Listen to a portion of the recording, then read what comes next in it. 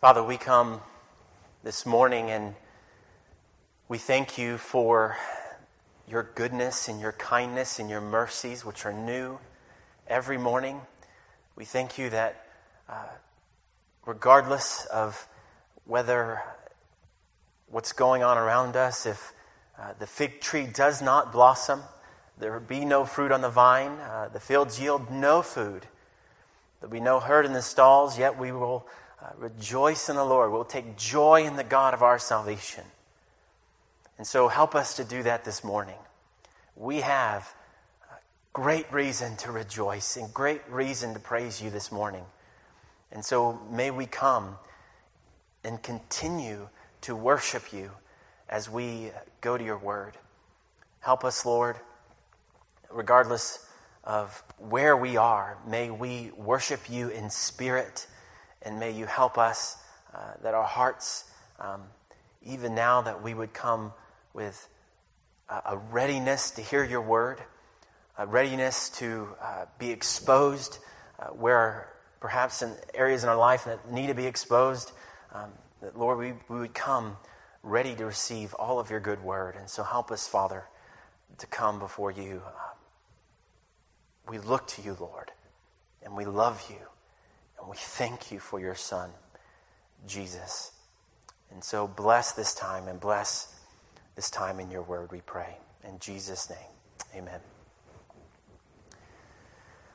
Well, this morning we continue then, as we have been over these last few weeks, in the Gospel of John. And let me just say this, that, as I prayed and thought about, what book of the Bible we should walk through next, following Habakkuk, I, like you, had no idea of what was coming. We began the year in Habakkuk and seeing all these things, and in the midst of the confusing times, the righteous should live by faith. How appropriate is that message right now? And just seeing God's good providence that He has already prepared us for that. And then, in the same way, it is a testimony as well to God's good providence that what we need now is exactly what we're seeing in the Gospel of John as well. Right? And what is that? Well, it's Jesus. We need Jesus. And it is my desperate prayer that as many people, they're floundering perhaps right now as all this is going on around them, and certainly there are many that are in great need, they would find Him. That perhaps you would find Him this morning. So as we walk through the Gospel of John together, you may be wavering, you may be confused, you may be looking. Well, look to Him who is the light of the nations, Him who is the very heartbeat of the gospel. Lean upon Him and see His character, see His work, and see His salvation. He came for us, and He is with us, even now. So, with the spotlight upon Christ, where it ought to be, we come then to chapter 2 of this gospel, where we see the beginning of His ministry. So as I read this, I want to encourage you, lean upon Him. Ask God to open your heart to His word and seek the God who has made you for Himself. So if you would then, please turn to John chapter 2, verses 1 through 11, and we will continue in this grand gospel. And so may God help us. May He bless the reading and receiving of His life-changing word.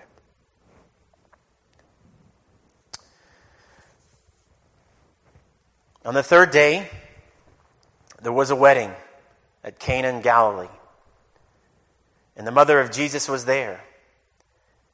Jesus also was invited to the wedding with His disciples. And when the wine went out, the mother of Jesus said to Him, "They have no wine." And Jesus said to her, "Woman, what does this have to do with me? my hour has not yet come." His mother said to the serpents, "Do whatever he tells you." Now there were 6 stone water jars there for the Jewish rites of purification, each holding 20 or 30 gallons. And Jesus said to the servants, "Fill the jars with water." And they filled them up to the brim. And he said to them, "Now draw some out and take it to the master of the feast." And so they took it. And when the master of the feast tasted the water now become wine and did not know where it came from, although the servants who had drawn the water knew, the master of the feast called the bridegroom and said to him, "Everyone serves the good wine first, and when people have drunk freely, then the poor wine, but you have kept the good wine until now." This, the first of his signs, Jesus did at Cana in Galilee and manifested his glory, and his disciples believed in him. Amen. Well, here we have the very well-known story of Jesus turning water to wine. Now, of course, some, if you're like me, I've encountered people who have, taken up this story, and they like to say things like, "Well, now you see here, now I have good reason to drink all the alcohol I want. You see, look here, Jesus even turned water into wine here. So, what I'm going to do, now that I have Jesus' endorsement, I'm going to go and eat, drink, and be merry." Well, let me tell you that you can be sure that this is neither the purpose of this story nor the purpose of this book. So that is not getting at what this passage is about. The main point of this miracle, it's found for us and even given to us in verse 11. So in verse 11 it says, "This, the first of his signs, Jesus did at Cana in Galilee and manifested his glory, and his disciples believed in him." So with that verse right there being the crux of this passage, so what that means is that any understanding of this passage, it needs to be sifted and filtered through this verse. So that means we have an interpretive guideline here. So anything that detours from that is off. Now John, the Gospel of John here, the Apostle John, he delights to write often of the glory of the Son in this Gospel. So even in chapter 1, verse 14, what did he do? We saw this a few weeks ago. He exalts and he says, "And the Word became flesh and dwelt among us. And we have" what? "Seen his glory. Glory as of the only Son from the Father, full of grace and truth." So as we progress through these verses also, we see it expressly, this manifesting of his glory, as verse 11 makes clear. And we also observe as well the various graces of our Savior. And that would be, if you want to follow along in your notes, that would be the first point here, the various graces of our Savior. So the glory of God among us is not only manifested in his awe-inspiring miracles, but they are beheld in his perfect life. So hence, one of the first of his graces that we see here is that he was a faithful son. He was a faithful son.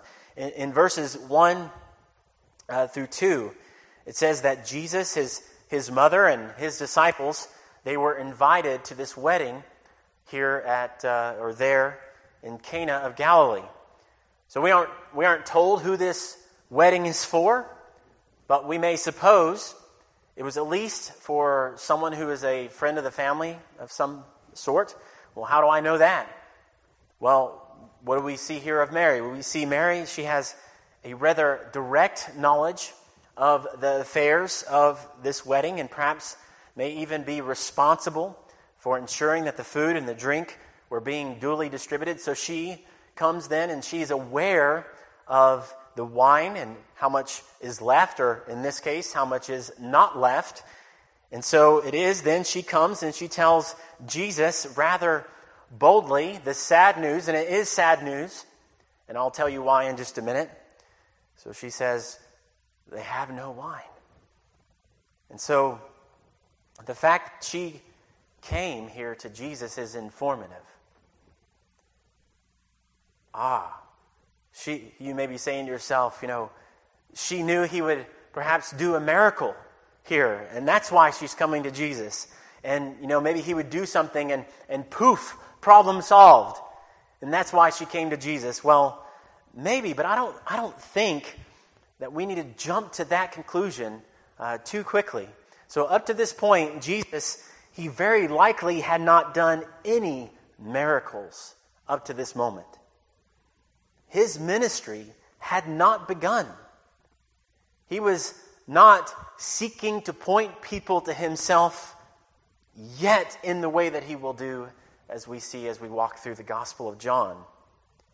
And so I would lean away from seeing it that way. But I would say here, though, that, Mary, she did know Jesus as well. She did know that he was faithful. She had raised him, and she had seen this in him. He was a faithful man of God. He was trustworthy. He was resourceful. So with Joseph gone, he likely had died at some point here, which we're not told what happened or when that may have happened. But in view of that, Jesus, as the firstborn son, would have been relied upon heavily by Mary. Now, as she had likely done many times in the past, before she comes and she brings her concerns to her son, even as at the same time she remembers what the angel Gabriel said to her. Right? Even as she knows that, yes, this is her son, but he is more than that. He is the Son of the Most High. So she knows this of him. And so what made Jesus such a faithful, trustworthy son? Now, we may be known for being faithful, trustworthy people for all kinds of reasons, right? I was faithful in football. Never missed a practice. I made it to every single game, even though we also lost every single game as well. But I was faithful. I was there, even as I was on the bench most of the time. But, my motive was not really all about God at all. At that time, I didn't even know Christ, but my motive was not for God's glory. It was for mine. My aim was to please myself and even perhaps to please others. I wanted glory. But this was not the case for Jesus. He was genuinely faithful because his eyes were lifted beyond the eyes of men. The longing of his soul was to do the will of God, his Father.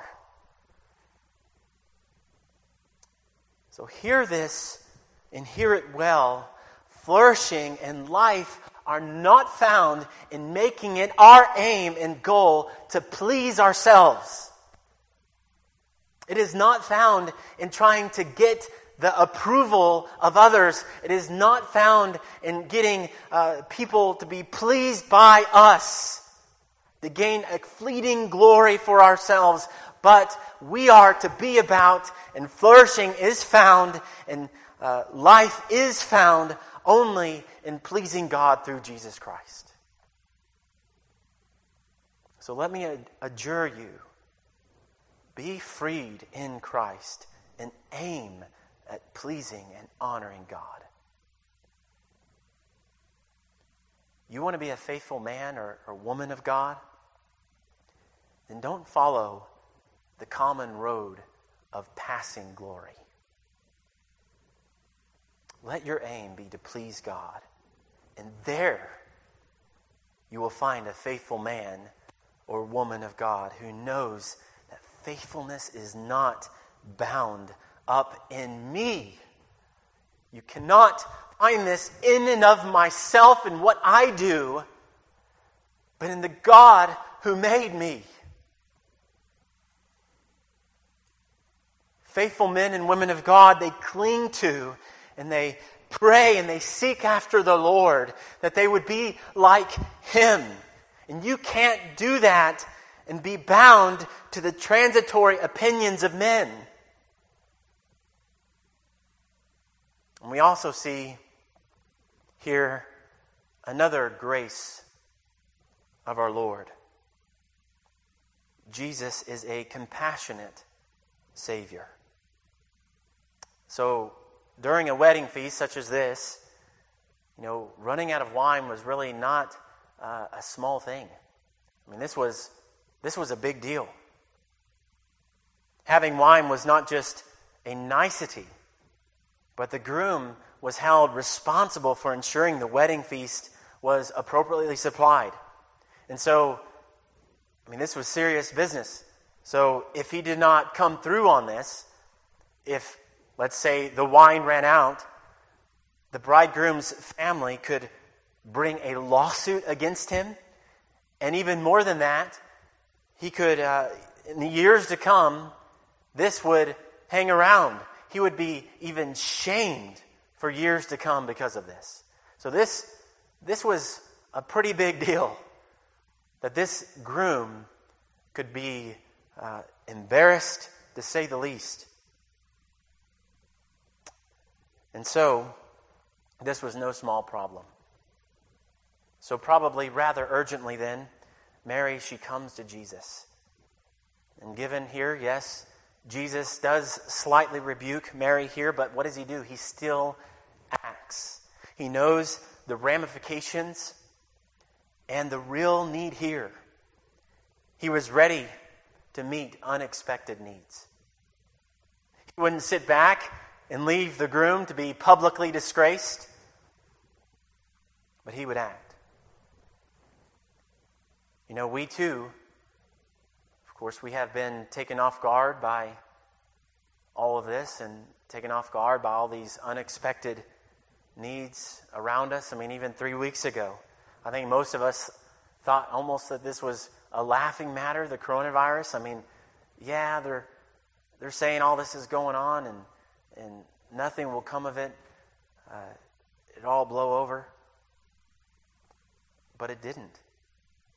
And it hasn't. In fact, before this is all over, the needs may only grow even greater.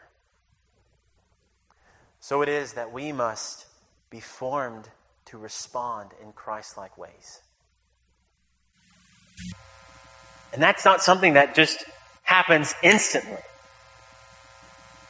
Christ-like responses, they are formed over time, through times of quiet, through times of sitting and thinking and praying and applying God's Word.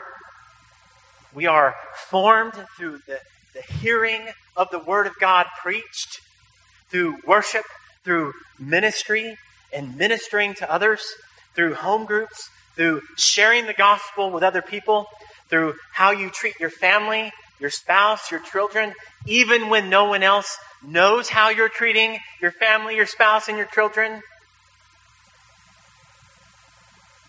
So if you would be a compassionate people, be being formed and sculpted into Christ-likeness.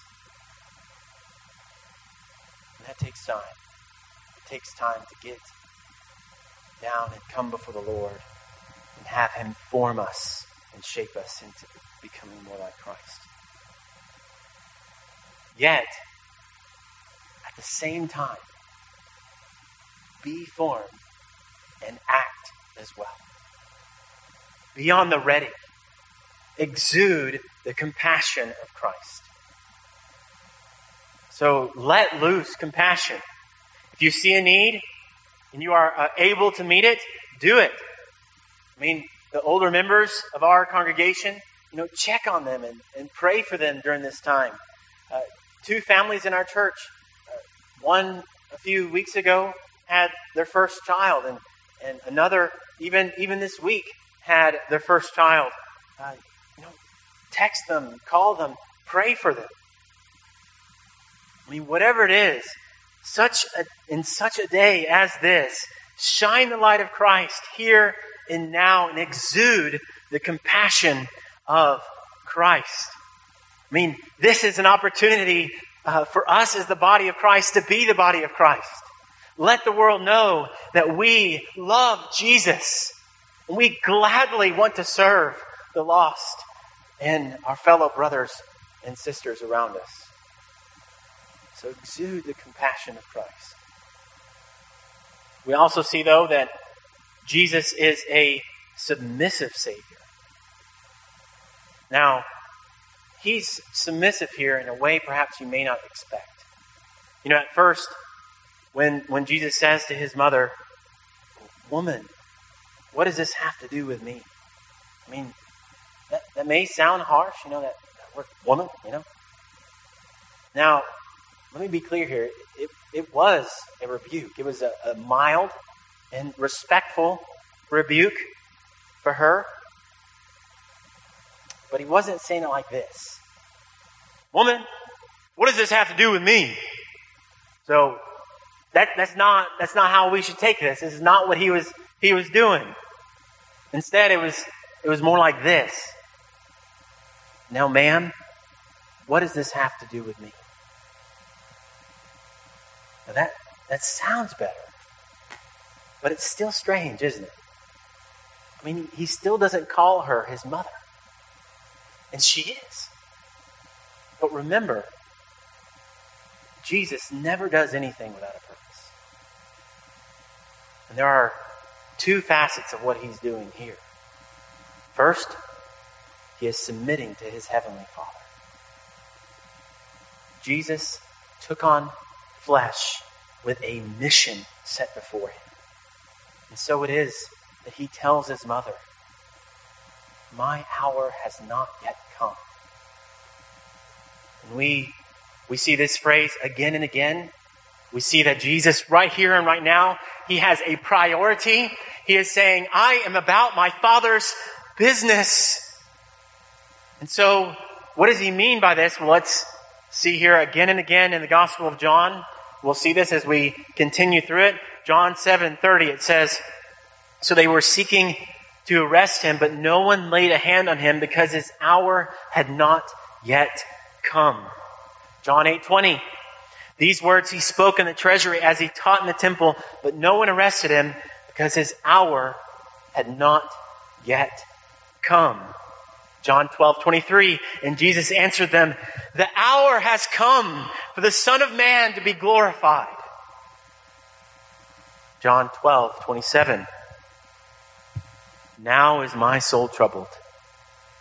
And what shall I say? Father, save me from this hour. But for this purpose, I come to this hour." So he's telling His mother, that my hour, dying on the cross for sinners, has not yet come.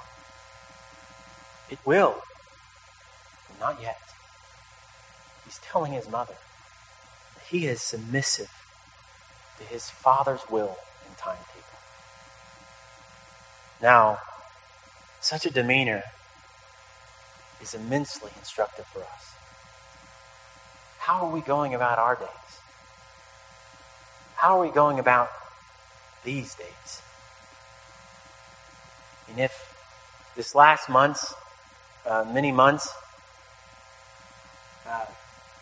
the question is, if all this continues for us, now are you willing to say, "Yes, Lord, I trust You. I will still follow your word. I will still live according to your mission. Your plans have not been paused. Your kingdom is still pressing forward. So we don't hit the pause button, but let us together say, Lord, I submit to your timetable. I submit in the midst of all these circumstances to recognize you are still God and you are still in control. And I'm going to still live for you. And we'll still praise your name, even if it means virtually.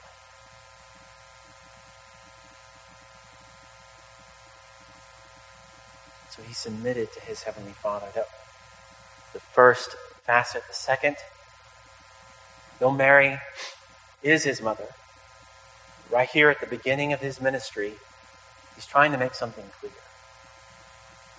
He is saying, only those who know him by faith really know him. So he's making clear this point. True family are those who are in Christ. We've heard that before, haven't we? John chapter 1. What did it say? But to all who did receive him, who believed in his name, he gave the right to become children of God, who were born not of blood, nor of the will of the flesh, nor of the will of man, but of God. And Jesus is making a similar point here. So being a descendant or being of blood relation is not the key issue, nor is it a matter of what you do. You may take it, or you may make it, your aim to please God.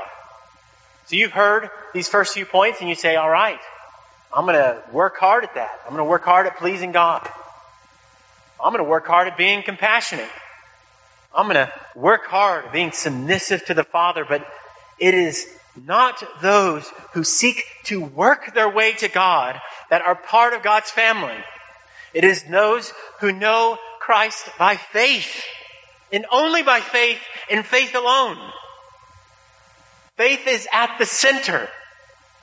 And so Jesus is making clear, he's saying, woman, he is beginning his ministry.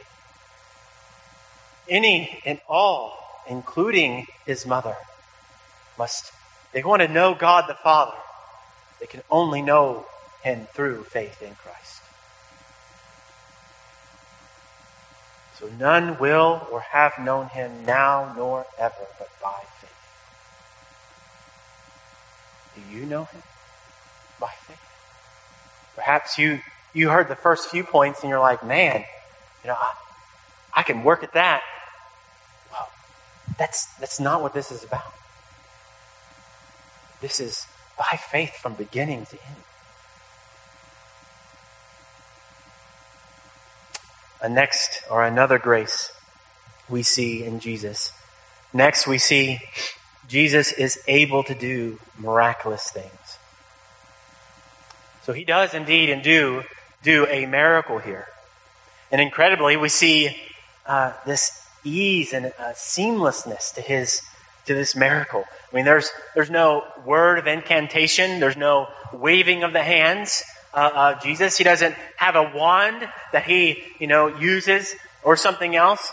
Jesus just does it. He doesn't even let us know that he's going to do it. He just does it. So he tells the servants, fill the jars with water, and they do. And then he tells them, now draw some out and take it to the master of the feast, and so they did. And he would seamlessly change the composition of the water into wine almost imperceptibly. So if I were to go out, and get some gallons of water right now, or perhaps, someone would do that and bring them here and let's put them right here for us. And, I tell you, all right, let's do this one at a time. We'll have one person come forward and let's change, we'll practice this, changing the water into wine. All right. All right, ready, go. I mean, you would look at me and think I'm crazy, right? You'd be like, well, I'm not able to do that. Well, that's right. Nor could I, but Jesus did. And he didn't even say anything, he did. But Jesus, he wasn't simply coming here to do mighty miracles. No, Jesus came to save sinners. So we see that Jesus is mighty to save. He can do that. He who can change water into wine, then he can change the dead, lifeless man or woman, the lifeless boy or girl, and he can say, come to life. And they will. And he either has or can do that in you as well. Even now, he can turn your spiritually dead heart to life. So the question is, will you believe him? He certainly could do this. And he certainly can save you. And with this, then, we come back to where we began. We said that the main point of this passage was found in verse 11. Well, in verse 11, we see a sign. Jesus is who he says he is. This is the first sign. We'll see more as we continue through the Gospel of John. And they have a purpose as well. Like a sign you may see while walking, on the streets of a city. You might see a sign that says Convention Center this way. Or perhaps, driving down the highway and you see a sign that says hotels and food this way. Well, these would be markers to direct us and help us find our way. Well, this sign would say, and is saying for you and for us right now, that this is the Christ. John said, and will say, we'll come to it, these are written so that you may believe that Jesus is the Christ, the Son of God, and that by believing you may have life in his name. So, how is this changing water into wine a sign? Let's take a moment and answer this question. So we read in verse 6, you were wondering about, what about these stone water jars? Well, we see here that these 6 stone water jars, they were not intended for wine. They were intended for Jewish ritual purification or cleansing. And so, but what's going on here is there is a connection being made to the Old Testament and even to the Old Covenant, per se. And so this is providing an apt picture for seeing who Jesus is. The host, what would happen? He would fail and he would run out of wine. And what is being set forth for us here is the old is gone. The old covenant is not being done away with, but it is something better is here. Him who would come to fulfill it is here. Jesus would provide the wine and stand in as the 7th of the 6 jars. The new has come in Christ. He would provide drink that would be better, even best, and his drink would never run out. He would bring about a new covenant that by faith any and all may take part. And right now, many are looking at everything that is happening and are wondering, this virus and these things going on in our world, are these signs of the end? They may be. But above all, we need to apply the point that we see here in our situation. But unless you repent, you will likewise perish. So like the disciples, let this sign direct you to believe in this Savior. You want to know what all this is going on around us? Well, this is the point. Look to Christ. Believe in Him. Just like these miracles here. Believe in this Savior. He has come. And you may be looking out at all this and saying, what does all this mean? Well, it's God's merciful call, even His megaphone saying, believe in this Savior. I have sent my answer to your broken bodies already. I have sent my answer to your broken selves already. I have sent my answer to this broken world already. In the midst of your separation from God, I have made the way. And here is the way. Here He is. The new wine has come. Come and drink and be filled evermore. Go to Him and come to the one who can save sinners. Let's pray.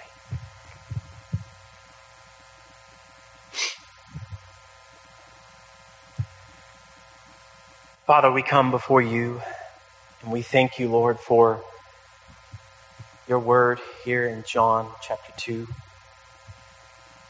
Thank you that we could do this morning. Thank you that you are in control, and as we look out over all these things, what we can surely say in the midst of all these things is, here is the sign, here is the Savior, the hope of the nations. Here He is. He has come. And so, as we wrestle through all these things, may you help us, Lord. Those of us who know Christ and are listening and are here, let's pray that you'd help us to put on Christ. These graces that we see in His life and how He lived as a faithful son. He lived in expressing compassion and exuding compassion. He was submissive to the Father. May we walk in these ways and look to our mighty Savior and walk in accordance with Christ. Father, let's pray that for anyone here or maybe listening, you'd help us respond to your word. If there's someone here who doesn't know Christ, may you help them even now to see that He has come to save them, that He can and He will. And so may they look to you and confess that Jesus Christ is Lord and believe that God raised Him from the dead and they'll be saved. Everyone who calls on the name of the Lord will be saved. And so, Father, we pray for those listening and pray that you would help us to respond to your word in obedience. We love you. We pray all this in Jesus' name. Amen.